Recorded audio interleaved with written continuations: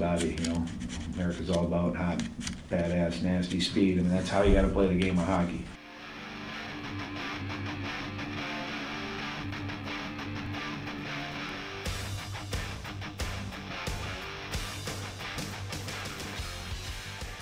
Ladies and gentlemen, welcome back to Behind the Mask. I'm Ryan Radosevich alongside Jacob Stinson and Cameron McLaren here on this beautiful Wednesday evening.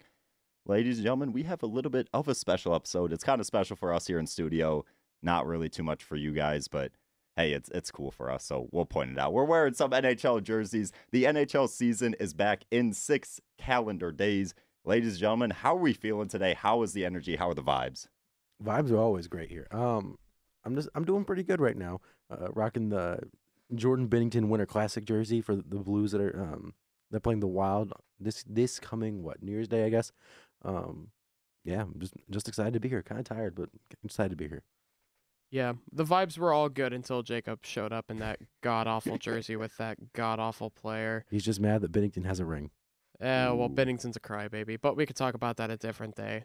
I'm having fun rocking the neon highlighters, skyline green, Dallas Stars jerseys, the blackout jerseys. I'm having a great time with rocking Denis Gurianov in that wicked screaming one-timer on the back. So it's a great day.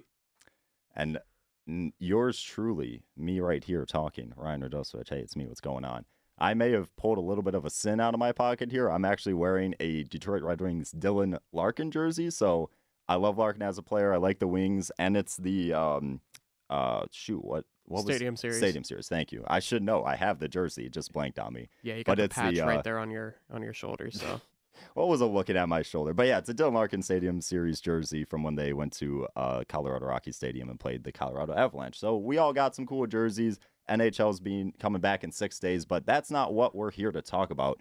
We're here to talk about some MSU hockey, ladies and gentlemen. We had some action over the weekend. Michigan State went to Plymouth to face the USN TDP in an exhibition game against the under-18ers. MSU actually did fall 3-0 in that game, but it's an exhibition. It's the first time any of the MSU skaters have actually played a full game in over 6 months. So you're going to get the rust off. It's not going to be the game you want it to be, but just look at it as like, hey, you got an exhibition game in, get the rust off, get going against Air Force this weekend. So the shots were 26-24 in favor of MSU, but the US NTDP goalie Dylan Silverstein held them all off, got a shutout. Obviously, Michigan State losing 3-0. For the goalies, DeRitter took the first half of the game, so he took the first period and a half. He actually let in 3 goals on 12 shots. 2 of the goals actually came within 25 seconds of each other, so that's not really a good look for him in his season debut. And then Charleston came in the second half, so he had 10 minutes in the second period and the third, and he saved all 12 shots. So unfortunately, we were not able to watch the game, but we saw the recaps and saw what went down, so we don't have too much in-depth stuff to talk about, but we could look at the stats and figure something out for you guys to give you guys some intel. On top of that, something that we talked a lot about on the podcast last year was the special teams for Michigan State. Although Michigan State went 0-3 on the power play, Cole said after the game that special teams was a bright spot, obviously talking about penalty kill and power play. So when Air Force comes to town this weekend, hopefully we can see some of that improved special teams. We shall see. What do you guys want to recap about this exhibition game? Well, I think one thing to note definitely is that whole situation with the goalies. How they each played a half, both of the exact same amount of shots. Charleston came in and let in nothing compared to DeRitter who let in 3.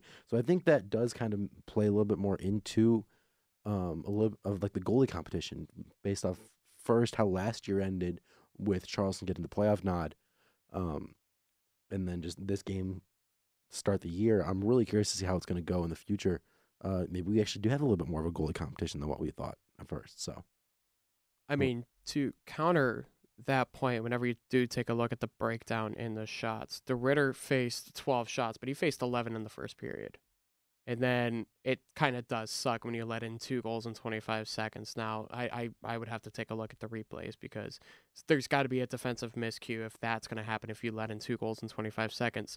And then Charleston comes in, makes 12 saves, but he only faced 6 shots in the third period, which was a bright spot for the Spartans last year was, limiting those shot opportunities, especially and within the game, making the game into thirds, basically taking it on a period by period basis. Because as we saw, there were a lot of games last year where they were letting in at least 12 to 15 shots in one single period, and then they were able to like kind of keep that down, especially with shot blocking attempt or shot blockers on defense. But I mean, when you take a look at that, the ferocity of shots that the Ritter was basically taking on in that first period, and then you're letting in 2 goals in 25 seconds to start off the second.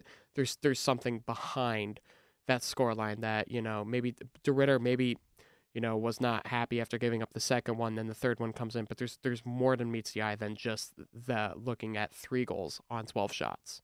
Oh yeah, you gotta, obviously, since we weren't able to see the game, you can't just look at the stat line and go like, yep, this is what happened. Thank you, Cam, for pointing that out. I was kind of just like, yeah, that happened. 3 goals off 12 shots. You never really know what does happen. But anything else on this first exhibition game, gentlemen? Not particular. I think Cam might have something, but Yeah, Cruz Lucius, who there were a couple of people that we highlighted last week that were pretty high commits. One going to I think it was a North Dakota commit. One was a UMich commit. The kid that scored 2 goals against Michigan State is a Minnesota commit. I just thought I would point that out. Where Oh no, it keeps on coming. It's gonna keep coming. Where I mean, there's just these kids, and especially the development team. We'll probably talk about it later in the pod, but they beat Notre Dame immediately after. They beat them 4-3 in Compton. So at Notre Dame's barn. So this is a scary team. So good for them. Props to them shutting out a Big Ten opponent and then immediately beating another Big Ten opponent like the following day. So good for them. I think it'll be a good time to even bring up that prop bet we had. We talked about it a little bit before the pod. Would be a good time. Based off of what we've seen from first 3-0 win over MSU and then the 4-3 we said over Notre Dame, if the NTDP U18s were to play a full season in the Big Ten, where would they finish? I would say, and I hate doing this too early, I hate writing out MSU, but I would say it would be USNTDP, that would be 6th, then Michigan State 7th, then Ohio State 8th. I think that, sure, they beat Notre Dame, but like it's a full season. These are 2 games where we're jumping on the gun. We're going like, oh my God, look at this U18 team. They beat 2 Big Ten teams, but they got to play a whole season. There's going to be injuries. They're outmanned. Well, not outmanned. They're outmatched in weight and height. Obviously, they got some people that are 4 years older than them. So that's an interesting question. I mean, they could go up maybe to 5th or 4th. I don't see them bursting the bubble of Michigan, Wisconsin, Minnesota at all. But it'll be kind of cool to see what happens with all that skill on that team. Yeah, but if you think about it, they're just literally a younger Wisconsin. That's Which is why I was thinking. I would put them 4th or 5th. That's why I was going to say the Because- exact same thing. Okay, if we take a look at it, like hypothetically speaking, Minnesota, they maybe win 1 out of 4 games against Minnesota. Just because 2 of those games are being played on the big rink, which is good for faster teams, but I don't think they would like playing on the Olympic size sheet. And then, they'll steal a game because they are the faster team, but Minnesota's a bully whenever it comes to physicality.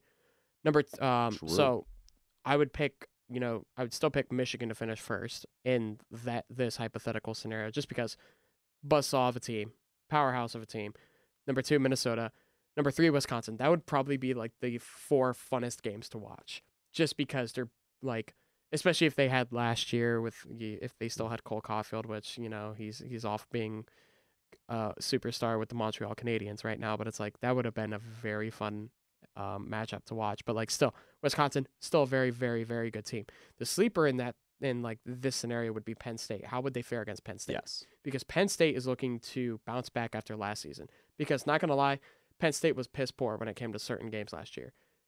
Their goaltending also let them like down a lot of times. No offense to Oscar Audio, but there were some games where he absolutely stood on his head and then he acted like Swiss cheese. So if this is a bounce back year for Penn State. So in this climate of this Big Ten, I would go Michigan, Minnesota, Wisconsin, top 3. I would go probably a 1 to 2 point difference between the development team and Penn State. I'd go Penn State 4, development team 5. And then I would go probably Notre Dame, Michigan State, and Ohio State in a crapshoot at the bottom. Like any of those teams could finish 6 through 8. I think Notre Dame most likely would finish 6th just because they have a way to pull out games, especially at Compton. So that's a long-winded answer to say middle of the pack. Now, if we get into the if you get into the postseason, that would be there would be some ways for them to make it pretty much to like semifinals if you think about it. See, I would say the opposite. I'm in full agreement about the whole regular season thing. I think exactly the same thing. They're not going to be able to physically compete with the big dogs of where Wisconsin and Michigan and Minnesota's of the world, but they would kind of sit in that middle tier, I would say, of with Penn State and Notre Dame more so than anything. But yeah, I think it's the case with pretty much any team is the big physical teams seem to be the one that always do well in the playoffs come any level. Yeah. Big physical teams with elite goaltending are the teams that always tend to go far in playoffs. I would say, and I mean, that's kind of just not the style that they would necessarily play because they're not big. They're all basically high schoolers. And yeah, I mean, if they're letting up 3, I'm granted this is a very small sample size here, but they're letting up 3 goals against Notre Dame.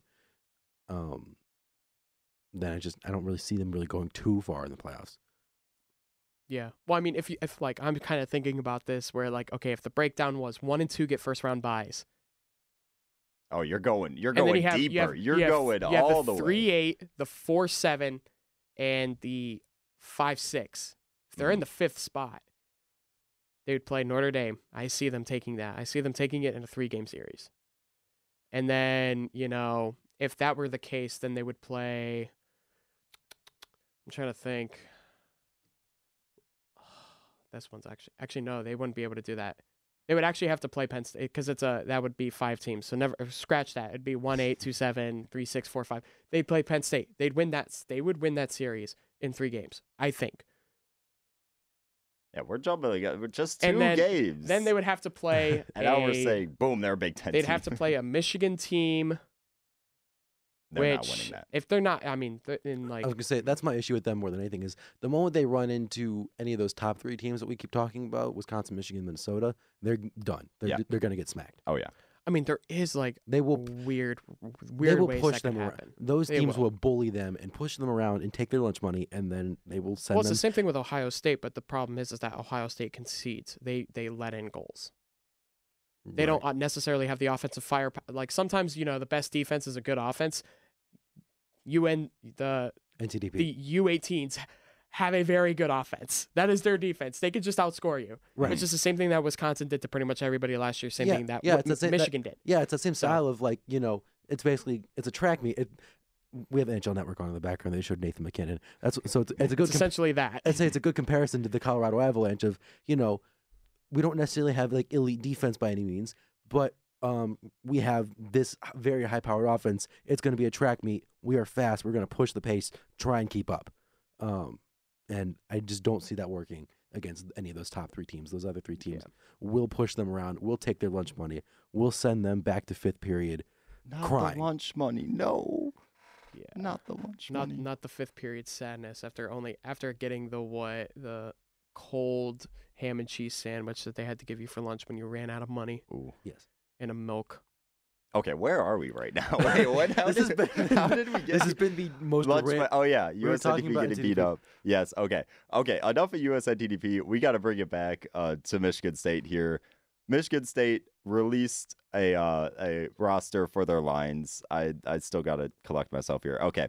Yeah, Michigan State released some lines. I'm not too sure if these are going to stick. Like last year, Michigan State and Danton Cole literally hit the scramble button on the roster like 100 times. So these are probably not going to stick, but we got lines for now. So we're going to talk about lines for now. I'll just list off a bunch of players. I don't know if you guys will appreciate it, but I'll list the lines. You could pitch them in your head or write them down or do something. I don't know. But the first line for this exhibition game was Eric Middendorf, the new addition to the squad. He's a junior. He was on the left wing. Josh Nodler was centering, and then Griffin Lochran was on the right side. So that's an all-junior line. I really like that line. I want that line to stay, but we'll see about it. The second line, Mitchell Lewandowski coming back for his 5th season on the left side. Christoph Papp centering, and then the new addition, Jeremy Davidson on the right side. The third line, we're looking at Jagger Joshua on the left, Nicolas Mueller in the middle, and AJ Hodges on the right. And then the fourth line was a little bit broken because MSU dressed 3 goalies, but the fourth line was just Adam Goodser and Mitchell Matson.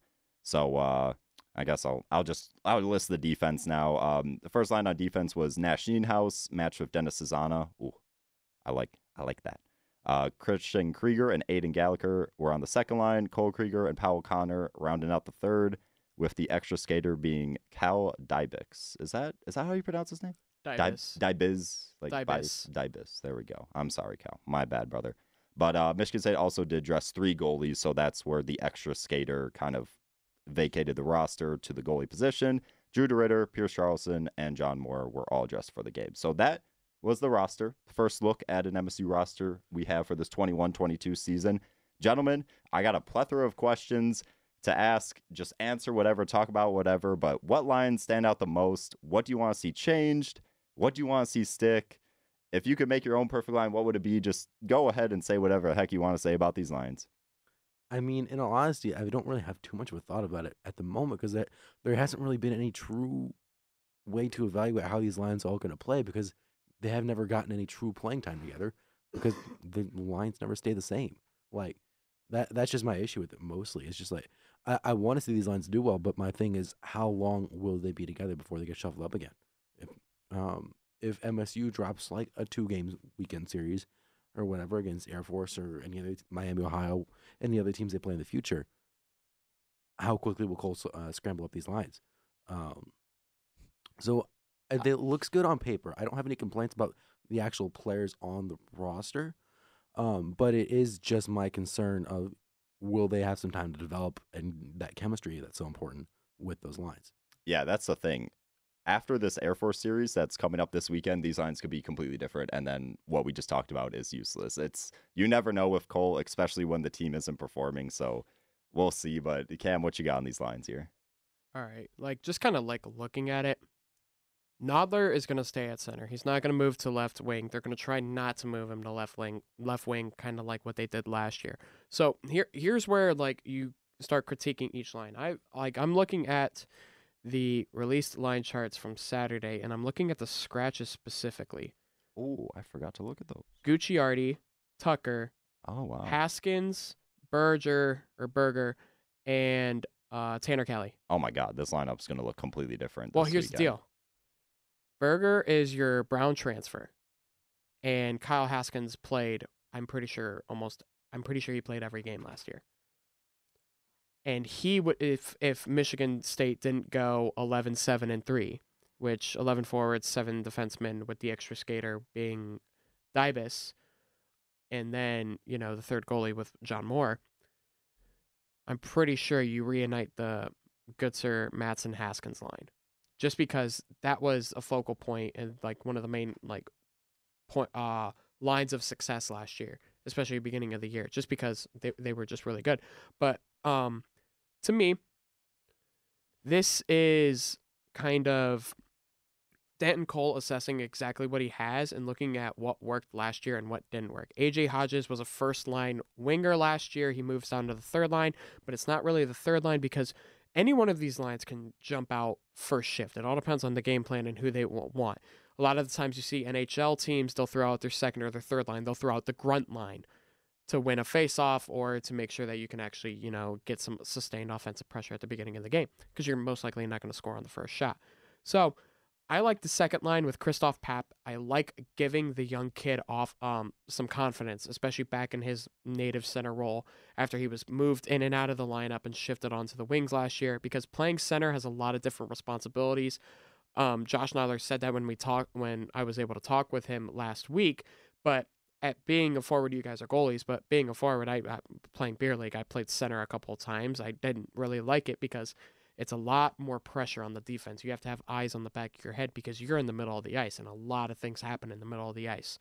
So, and also breakouts are a lot different. So, I like the lines. That first line of Middendorf, Nodler, and Loughran is not going to change. I don't think he wants it to change. Lewandowski, Papp, and Davidson. Davidson, depending on how he works, we could talk to Cole about, what he's seen from him, especially to put him on a line with Christoph Papp, who's a very good face-off man, and Mitchell Lewandowski. Basically Mitchell Lewandowski is the dad of that line. And then you have Jagger Joshua, Nicholas Mueller, and AJ Hodges. That is going to be the line to watch out for this year, because Jagger Joshua scored a lot of goals from dirty areas last year. He was picking up the trash. He was getting into those niche areas right by the goal, and right by the post. There were so many tip-ins that he could have had last year, which is when he was also playing with Combs. So Combs would jump on, and Combs would be in the slot. Same thing with Joshua. He'd park the bus right there in front of the goalie. Good to go. And then defense, it's a lot of the same thing. Putting the Krieger brothers with two younger players, Paul Connor and Aiden Gallagher. A lot of what we saw last year. And then Nash Nienhuis and Dennis Asana.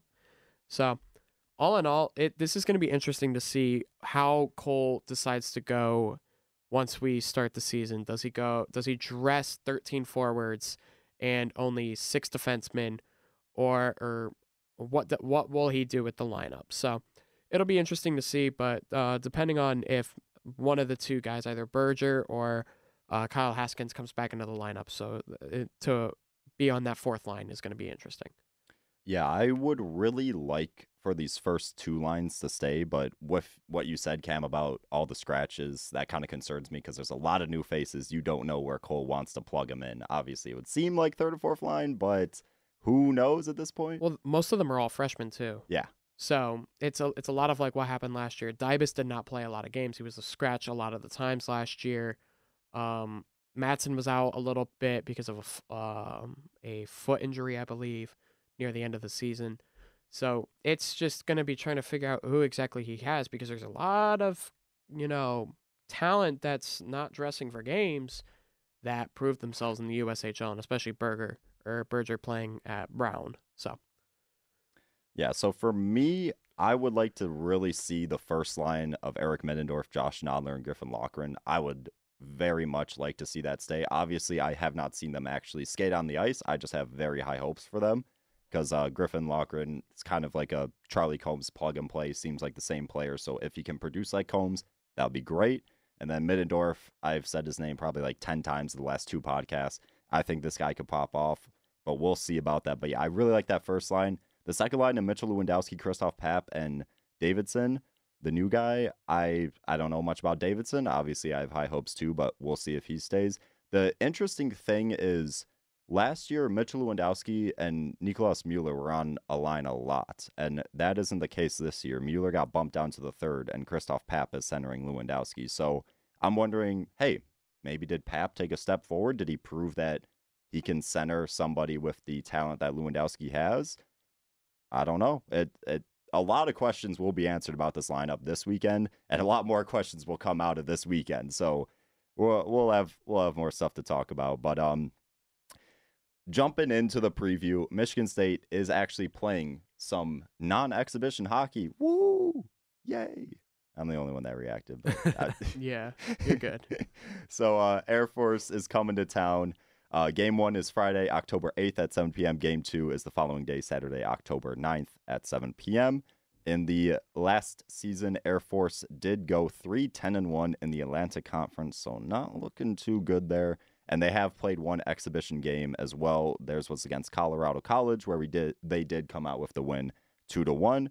Alex Schilling, their goalie, went 29 out of 30 saves, so decent showing from him. And Air Force only had 16 shots, but they were able to get 2 past and win 2-1 against Colorado College in a exhibition game. So, gentlemen, what do you see out of this team, and what are we looking like as a matchup here?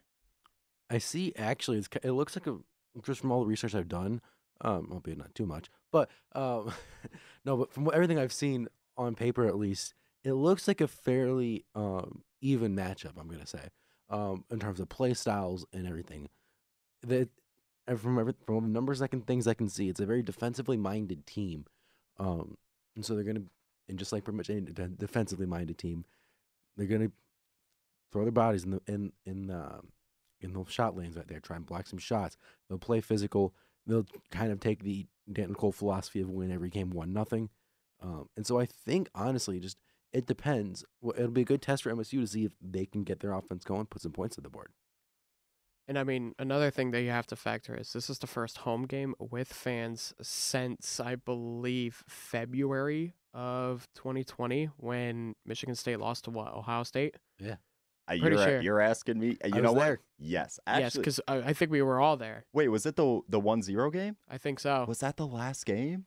Oh my gosh. I mean, we'd have to take a look at the record books, but It's similar to I'm it, pretty yeah. sure it was the Ohio State Wow. series. So that's going to play a huge factor because last year we were all in that stadium, we were all at Munn. No. The atmosphere plays a gigantic role, especially in college hockey.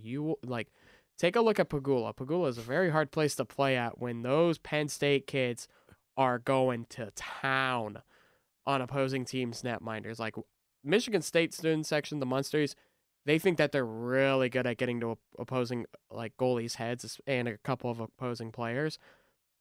Penn State is a different kind of monster. So that's going to play in huge, especially in the series. But this is kind of weird because the all-time series between these two teams, Michigan State has yet to lose. They're 6-0. Oh wow, they played 6 games. Yeah, You the know? majority of them. I looked at them up. All but one of them came within in the early 1970s. Yeah, Oh. they're but and the then there thing was is, one in What 2011. history? yeah, there was one in 2011, which was a preseason game, kind of much like this is. But last 10 years, Air Force is 2-4-1 against the Big Ten. That's straight from their game notes. But this is a very good matchup, especially to see what this Michigan State team can do, because the Atlantic or the American Hockey Conference, what is it? Atlantic. The Atlantic Hockey Conference is a very decent conference, especially last year. American International did very well. I was really hoping they would get into the big dance. I think they did not because they ended up losing in the tournament. But it's still a very good conference. But this is going to be a very good matchup just to see exactly what Danton Cole has, because there's a lot of unanswered questions with this team, especially after losing 3-0 to the development program. Yeah, and Jacob, you said something that I want to highlight on. Air Force looks like off their exhibition game and last season, their defensive team, obviously only getting 16 shots, but winning the game.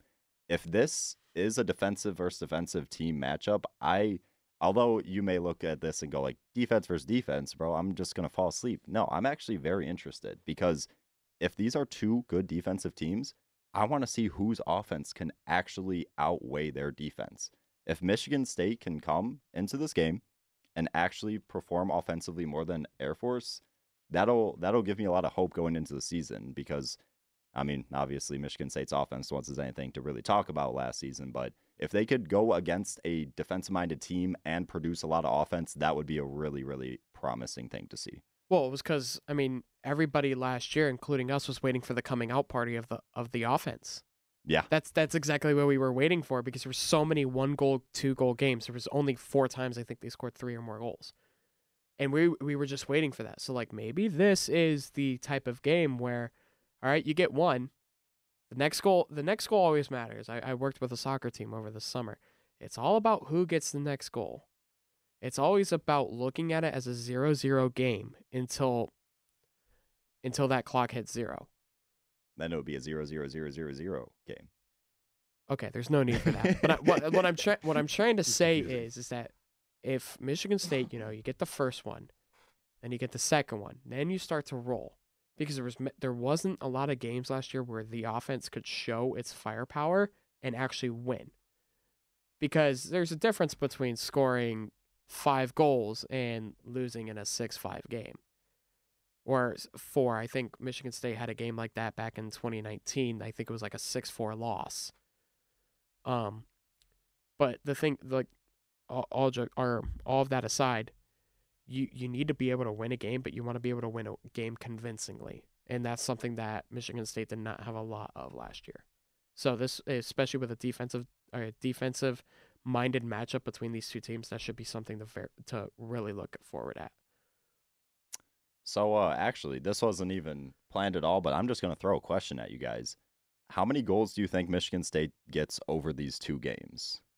Sorry to throw it out. I know. I just Combined? Yes, combined in these 2 games. I'm thinking in the 3 to 4 range.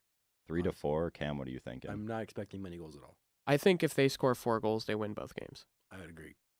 Yeah, I'm thinking same 4 to 5. I want to see 6 out of the 2 games, but I'm thinking 4 to 5. So the win everybody would look at. The win probability goes up the more goals they're going to score. If they score 6 goals, there's no way. I'm pretty sure I will say this. There's no way that they don't win both games. So you're thinking like 3 goals one game, 3 goals another, or 4 and 2, 3 or and 3, something. 4 and 2, even 5 and 1. I mean, I could see them That could- pulling. I yeah. could see them pulling out a 1-0 game. It all depends on the leadership of the back 6 and 7 if you include the goaltender, or 8 if he decides to dress an extra defensive skater. So Or 9 if he does. okay, the- there's the okay. Wait, can we get to just- 10? No, okay. No. But basically, it's if they can score 4 goals, you're in very good territory. Oh, yeah. Because there was not many times they scored 4 goals in a series last year, which is saying a lot. I'm trying to think of the last time they did. And the problem is they only let in 2 goals or 1 goal a couple of games, or maybe even 3 goals. I mean, heck, I'd even take a tie, a 3-3 tie, That would be win the next interesting. game 3-2. There we go. So, honestly, if you score 6, you should win both games.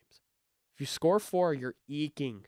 You're eking on it. You're gonna need more, but I mean, 2-1 games. That's a possibility with this team.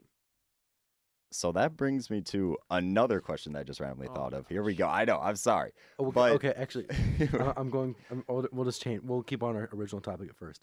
When, as a guess, when was the last time that LSU scored 4 goals in a weekend series? 4 goals in a weekend series? Yeah, Like in 2 a- games. in a It had to- 2-game series. It had to be last year. And Yeah, it was last any year. two It was games last year. 'Cause And MSU it scored. was. The last time I I'm should thinking say- of was early November when they beat Notre Dame 4-3, and I think they lost the next game 2-1. Better question actually would be how He many said, how "Screw many your time- question. how many Screw times your have- answer?" how many times have they done it at all last season? What? It scored 2 goals in a 2-game series, or it scored 4 goals in a 2-game series. 2 or 3 times? 2 times. It looks like 4 if I count this right. 4. Four. Okay. Early on, a lot of them came early on in the season. Yeah, Oh, yeah. yeah. So The it- latest one was February 14th and 15th against Arizona State. They scored 2 goals in each game. Oh, but I'm not even counting Yeah. those games. ASU. That's like, non-conference at that point. And Would then, the only conference one before that be late November against Notre Dame? early January includes a series against Penn State with an 0-1 loss and a 5-1 win. 5. Yep. Oh, that, yeah. That 5-0 game was fun. And then the series against the series in late December against Notre Dame Notre before Dame. that 1-1 tie, 4-3 win. Yeah. Okay. Yeah, 4 goals in a weekend. We shouldn't even be talking about that. That shouldn't even be something that, No. like, will it happen? No. MSU, they're going to score 4 goals this weekend. They should. They Um, should. They didn't do it very often last year. So, hey, that brings us to the next segment. Blake wins if Jacob Stinson. Michigan State will win. Will win the Win. whole series. yeah, But they'll win these games. They'll win whichever game if they can score. I'd say score. Score obviously, but I would say put up between 25 to 30 shots on net, at least 25. I'll say, just because one of the stats we didn't mention in that game against Colorado College that Air Force played, whatever, they had 23 block shots in that game, Ooh, in good addition stat. to the 29 of 30 saves made by their goaltender, Alex Schilling.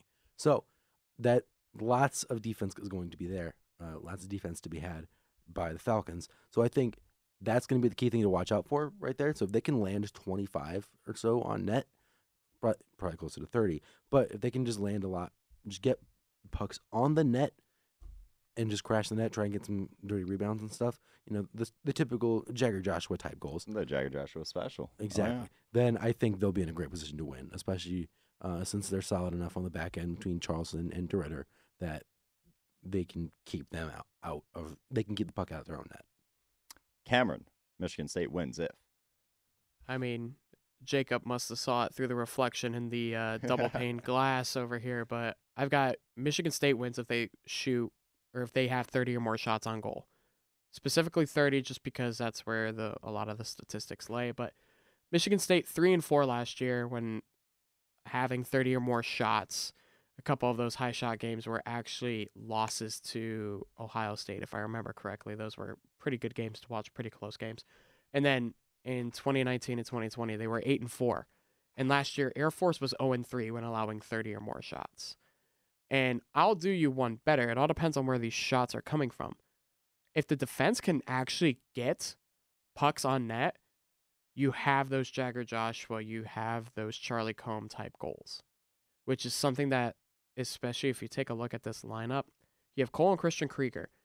They've scored a few goals. They have a couple of assists to their names, but they just need to shoot the puck more. And they're with guys who are younger who are most likely not going to want to shoot.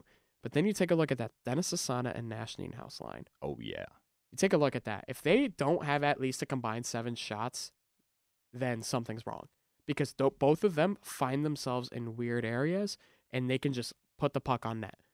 And it doesn't have to be high-quality shots. Just get the rebound. You two are both goalies. Rebound control is something that a lot of goalies have to get through experience with playing games. And not a lot of people played a lot of games last year. And you saw that Schilling was worked a lot last week, especially 23 block shots. That's over 50 shots in the game. He's still moving. He's still tracking the puck. You got to make these goaltenders work. So for Michigan State, if you get 30 or more shots actually on goal, there's no way that they don't at least bury a couple past them. So it's funny. When I was doing this and doing a little prep, I had the same exact thing. But I have to rebuttal. Colorado College got 30 shots. They lost the game. I'm just putting that out there. Like, right there's the recipe that Air Force shut them down off of 30 shots. You think that it's going to be different with this Michigan State team? I think so, just because of the quality of players. I mean, you can expect to have better players at Michigan State versus Colorado College. No offense to Colorado College, but I think even then, with the quality of players that they have, and even the play styles of the people like Jagger Joshua and company like that, especially if they've put if like the talent they've tried investing into kind of rebuilding this forward core as is, helps at all, then they should be able to at least, put a good rebound on net with some of the defensemen like the Sasanas and the Nienhuises of the world too. They should be able to at least, clean up some of the garbage that will inevitably pop up if they continue to get shots on the net. And a lot of that is just play style of the people that are on the ice. If you take a look at it, last year, Michigan State at times was just way too cute. That top line of Combs, Hodges, and I'm pretty sure either Nodler was on that line too. Even the lines that Lewandowski was on, they were way too cute with the puck. It was too many passes that, could be made if you're nursing a 2-1 lead, but not necessarily when you're trying to claw yourself back into a game. So they just need to have the offensive mentality to put pucks actually on net and get some scoring chances. Put guys to the net, 2 or 3 guys. You have a bunch of guys that can skate. You have a bunch of young guys, some more lower gravity, what's the word there? Lower center of gravity people. There we go. So get them into those areas in front of the net. Let Jagger Joshua have a couple of tip-ins. It's just with the play style, there's a counter argument to the shots on goal that you would let the goalie come into the game. You let the goalie build confidence through every shot that he takes. But there's a difference between a goalie being confident and a goalie being lucky, especially if he's facing shots. If he's not tracking it well and his rebound control is off, and you can capitalize on that, especially early in the games, that's something that they take a look at, especially going into every period. Bad pucks or bad bouncing pucks, bad rebound control is something that Michigan State is going to have to try to find, and they're going to have to find these weaknesses in goalies. Mud the game up. Mud it up. Exactly. For me, Michigan State will win if they block shots, something that they did last year to a T. It was, one of their bright spots on the team, blocking shots. But if they block shots and just shut down any offense Air Force would have. We were talking about how Air Force doesn't seem to have much offense. Obviously, just one exhibition game, so who knows? Can't take too much from that. But if MSU wants to win this game, I think just not letting that offense get going right off the bat would be a really, really good recipe to shut that Air Force team down. Jacob Stinson, the opposition, Air Force, how are they going to win this series? Honestly, you could make the exact same argument saying if they get like 30 shots on goal or whatever, then they'll win too. I think it's the same thing. Very similar play styles, very similar outcomes for teams. If they can just, like the issue was, or not an issue, but how it went against Colorado College, it's just they're also very sound defensively. They can just keep getting pucks on net. they'll be able to at some point sneak one past Ritter or Charleston or whoever, maybe even Morrissey's the ice. But I think it's the same thing. Yeah, just always got to keep funneling pucks to the net. Something's gonna happen eventually. And just keep pounding away. But if they can get at least 3 goals, I would say, then then they'll win. What you got, Cam? Well, I have if Air Force is going to win if they're leading after 2. Because the stats show it. Last year, Air Force was 0-8 whenever they did not lead after 2. They were 2-1 when they were. Mind you, they only had 3 wins on the season. Michigan State last year was 0-13 when trailing after 2 periods last year. Ooh. They were a comeback team in 2019 and 20. They were not last year. And they got a lot of shots in those third periods, but they just could not figure it out. So, keeping it simple, if Air Force leads after 2 periods, they will win this game. And for me, I'm going to go keep it simple as well. If Air Force scores on the power play, if they capitalize on special teams, get that 1 power play goal, I feel like that'll propel them to a victory or 2. But that is it for the blank wins if. Ladies and gentlemen, there's nothing interesting going on yet, but it'll be after this. The schedule. So I'm just going to quickly go over the schedule. So if you're looking to come over to East Lansing, over to the Munn Ice Arena, here are some games you guys could watch. Right now, we're in the non-conference slate of the schedule for Michigan State. Right now, the weekend slate that obviously we've been talking about against Air Force will take place Friday and Saturday, October 8th and 9th, respectively. The next weekend after that, Miami of Ohio comes to town. That is October 15th and October 16th, both games at 7 p.m. That will be at Munn Ice Arena, so that's some early action. The next set of games is the following week after that, October 22nd and 23rd at UMass Lowell. And then finally, Michigan State opens up Big Ten play at Ohio State, October 29th and 30th. So that's a little bit of a schedule preview. We'll obviously highlight and talk about those games when they come. But next is the segment that everybody's been waiting for. If you skipped ahead of this podcast to this moment, you know what? I don't even blame you, because, like, who wouldn't want to? I mean, I don't really think anybody's doing that, but whatever. We have the Pick'ems, ladies and gentlemen. They are back for another season, of course. An update in the standings. We all started with 0 last week. Jacob Stinson is currently leading after predicting the Penn State sweep over Long Island and getting the USND TDP victory right. So Jacob's got 3. Cameron predicted the MSU, or the Penn State sweep, rather, so he's at 2. And I laid a goose egg at 0. So, it is what it is. We'll get some points back. It's the first week. I'm not worried at all. But the first series we got that we're going to highlight here is number 4 Minnesota against Mercyhurst. A lot of out-of-conference matchups. But, Jacob, who you picking here? I think we can all kind of we don't have to spend this much time on it. It's Minnesota. They're playing Mercyhurst. No disrespect to Mercyhurst, but a little disrespect to Mercyhurst. I'm like, that's a little bit disrespectful to Mercyhurst. It's Minnesota.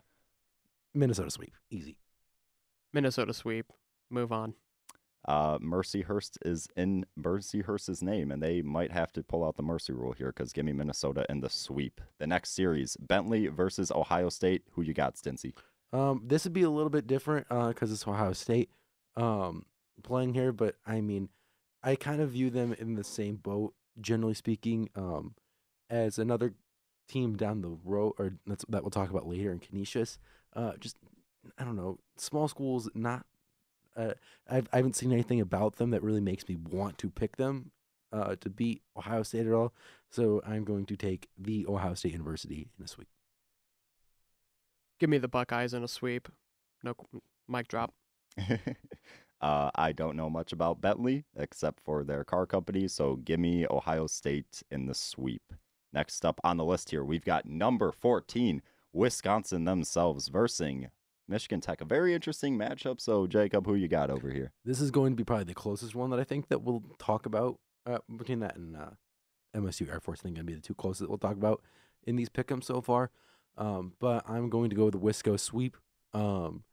It's just Wisconsin. They lost Cole Caulfield last year, but they're still a very good team. Between Holloway, Pelton Bice, a bunch of those other guys, whatever that were on the roster last year. Rowe is going to be back in net for them again this year. I think overall they're still ranked number 14 team in the country, and I expect that to go up as the season progresses. So give me Wisconsin sweep. This is where We usually have about one game where there's at least one person that picks differently. I'm going with a split. This is gonna be I had a long time trying to figure this out. Michigan Tech, they're gonna have a couple of games here against they're gonna play, I'm pretty sure, Notre Dame and the U18. So probably next week or even 2 weeks from now, we'll have a better understanding of this team. But they're in the CCHA this year, which is making a comeback after its long hiatus since I believe 2007. But this is going to be a very interesting conference to watch just because of the teams that are in it. Teams such as Lake Superior State, St. Thomas, Ferris State, Minnesota State, Bemidji State, Bowling Green, who just got the brakes blown off of them by Michigan, Michigan Tech, and Northern Michigan. But to me, after last year, if you think too much, it's going to go the other way, as Jacob said. And if you don't trust in a sweep, then the split's always an option. So I got a split here. I think Wisconsin takes game one, but I think Michigan Tech, the Huskies strike back. I'm agreeing with you, Cam. I'm also taking the split. This is the first matchup for both teams. So luckily, Wisconsin didn't get any action before this. Neither did Tech. So it's going to be the first look for both teams. Anything could happen. Sure, Wisconsin's a good team, but Michigan Tech went, I wrote it down here, 17-12-1. So, hey, that's pretty good. It's the first game for both teams. Anything could happen. I think it's too hard to pick the Wisconsin sweep, even though they are good and filled with talent. So, like I said, I'm going with the split. Next up on the list, we have the Penn State Nittany Lions versus Canisius. Canisius, yeah, there we go. Which, does anybody know where Canisius is from? It's a Northeast team. Northeast? We'll leave it at that. Well, I mean, I could look at it right now. I was gonna say, I've learned in the past from my start versus my finish last season in the Pick'ems, if you think about it too much, you're doing something wrong, and that's how you lose. The moment I started thinking about them, putting more thought in my answers than like 5 seconds, is the moment that my predictions started falling off a cliff. So give me the Penn State sweep. I don't even know where Canisius is. I don't know. I know nothing about them. Penn State's still a good team. Yeah, and I have no idea. I know nothing about Canisius. So Penn State sweep. Canisius is located in Buffalo. Okay, I just found that. And okay, so double down on the Penn State sweep. There is no hockey team from Buffalo that ever makes me want to pick them to win anything ever. Move on. Okay, well, that is true. Last year they did go 11-6, so good for them. But if I look real quick, I forgot the conference that they're in. They're in the Atlantic. Yeah, they're in the same conference as. There we go. Well, either way, it's Penn State is just a very good team. They beat LIU 3-1, and I believe 5-2. They never trailed in any of those games. And they put up 46 shots in game 2, only allowing 19. That is, I feel bad. But yeah, Penn State in a sweep. I just don't trust Canisius that much. I know Penn State. I know what they're capable of. Especially this year, it's a bounce back year for them. Look for them. Revenge tour going through Happy Valley. Penn State at home, Pagula Ice Arena in Hockey Valley. Give me the sweep for the Nittany Lions. Next up on the list, we got number 3, University of Michigan, taking on Lake Superior State. Who you got, Jacob? They can make this one quick, too. Michigan sweep. It's Michigan. No disrespect to Lake State. Lake State's actually a pretty good team. Still a fairly good program. But come on. It's Michigan. Number 3 team in the country. Sweep them. Move on. This is where you actually kind of have to look at exactly kind of what happened last year. I mean, I understand that. But Lake State went 19-7 last year. And they beat Omaha in game 1 in overtime, lost to them both 3-0 at Omaha. And that's a very good hockey program. That is a very, very good hockey program. It is, but we're also still I still understand it's Michigan. Yeah. I'm not taking anything. I'm just saying that this is another one of those series where it's like on paper it's Michigan, but I would not be surprised if they make it close. This is not going to be the 7-1 victory that Michigan had over Bowling Green last weekend. I would agree. This is going to be a much tougher competition. It's still not going to be enough for them to lose at least one of those games. It's going to be Michigan. I was going to say, with Michigan still, it's, which one of our top 10 draft picks do you want to score on you now? Yeah. Well, I mean, does Portillo, live up to the hype? So, this would be a good game for him to gain some confidence, especially coming with Big Ten play coming near the end of the month. So give me Michigan in a sweep, but this is going to be a very interesting series to watch. Yeah, I think you're right, Cam. It's a sneaker. On paper, just looking at it, it looks like, oh yeah, Michigan. But I think one of these games is probably going to be a blowout. Then the other game is going to be really, really close, just for some odd reason. But that doesn't stray me away from picking the Wolverines. I'm taking Michigan in the sweep. And ladies and gentlemen, we have one more series to pick. The almighty matchup of the weekend. All the eyes of the nation are going to be on this one. Michigan State Spartans take on the Air Forces. Falcons. There we go. Thank you, Jacob. What you got? I got a split. I don't feel confident taking MSU in a sweep just yet. Between this being a very similar play style team, like we've talked about for the past hour, or just in general, like MSU has not really given me a reason yet to make me want to pick them in a sweep. So can they sweep? Definitely. I think it's a possibility, but just for my gut feeling reason, I feel like both teams are just kind of going to get, it's going to be like a 2-1 game each series on each other, maybe 3-2. Yeah, I mean, I can't trust my gut enough to pick Michigan State nor Air Force in a sweep, so I'm going with a split just because there's too many unanswered questions for this Michigan State team. Hopefully we will get some answers or at least some understanding of this team after this week, now that the games actually mean something towards overall record. I mean, conference record matters a lot, especially whenever it comes to tournament seeding, but there's a lot of teams that don't win their conference championship and still get selected to go to the Frozen Four. So non-conference matters. Who you beat up on when people don't think it matters actually matters. So for that reason, too many unanswered questions. I've got a split. Should be very interesting to watch Friday. Saturday, I'll have to tone down my fandom a little bit, but yeah, it should be pretty interesting series. I have heard what you guys have said. There's a lot of stuff that we don't know about Michigan State. We don't know about Air Force, and a lot of uncertainty in general. But I throw that out the window. Michigan State, they're mad. They got beat up by 18-year-olds. They are mad. They're going to play on an edge, and they're going to pick up this sweep. Give me Michigan State for this sweep and hopefully some 2 points. I kind of need some points, even though it is week 2, but I still want some. But that rounds up our Big Ten, or not our Big Ten, our Behind the Mask pick'ems for this week. It still is a Big Ten pick'em. I mean, every team is in the Big Ten. That's true. Yeah, so there we go. There we go. I'm speaking facts. Hey, I still see over what here. you did there. So, ladies and gentlemen, thank you guys so much for listening to this episode of Behind the Mask. This weekend is the Air Force matchup on Friday and Saturday. I will be covering the matchup on Friday with Zach Slowick. I'm not sure who's going to be live tweeting or writing, but my Twitter is at Ryan Radosevich. I'll spell it out because that's not easy to hear and put on to Twitter. So it's RyanRadosevich, and then Zach Slowick will be at SLOWIK77. So look for us covering that game. And then Cam and I will be covering Saturday. Cam, go ahead and plug your Twitter real quick. Yeah, you guys can find me at Cam_McLaren. That is at capital C, lowercase am, underscore capital MCCLARREN.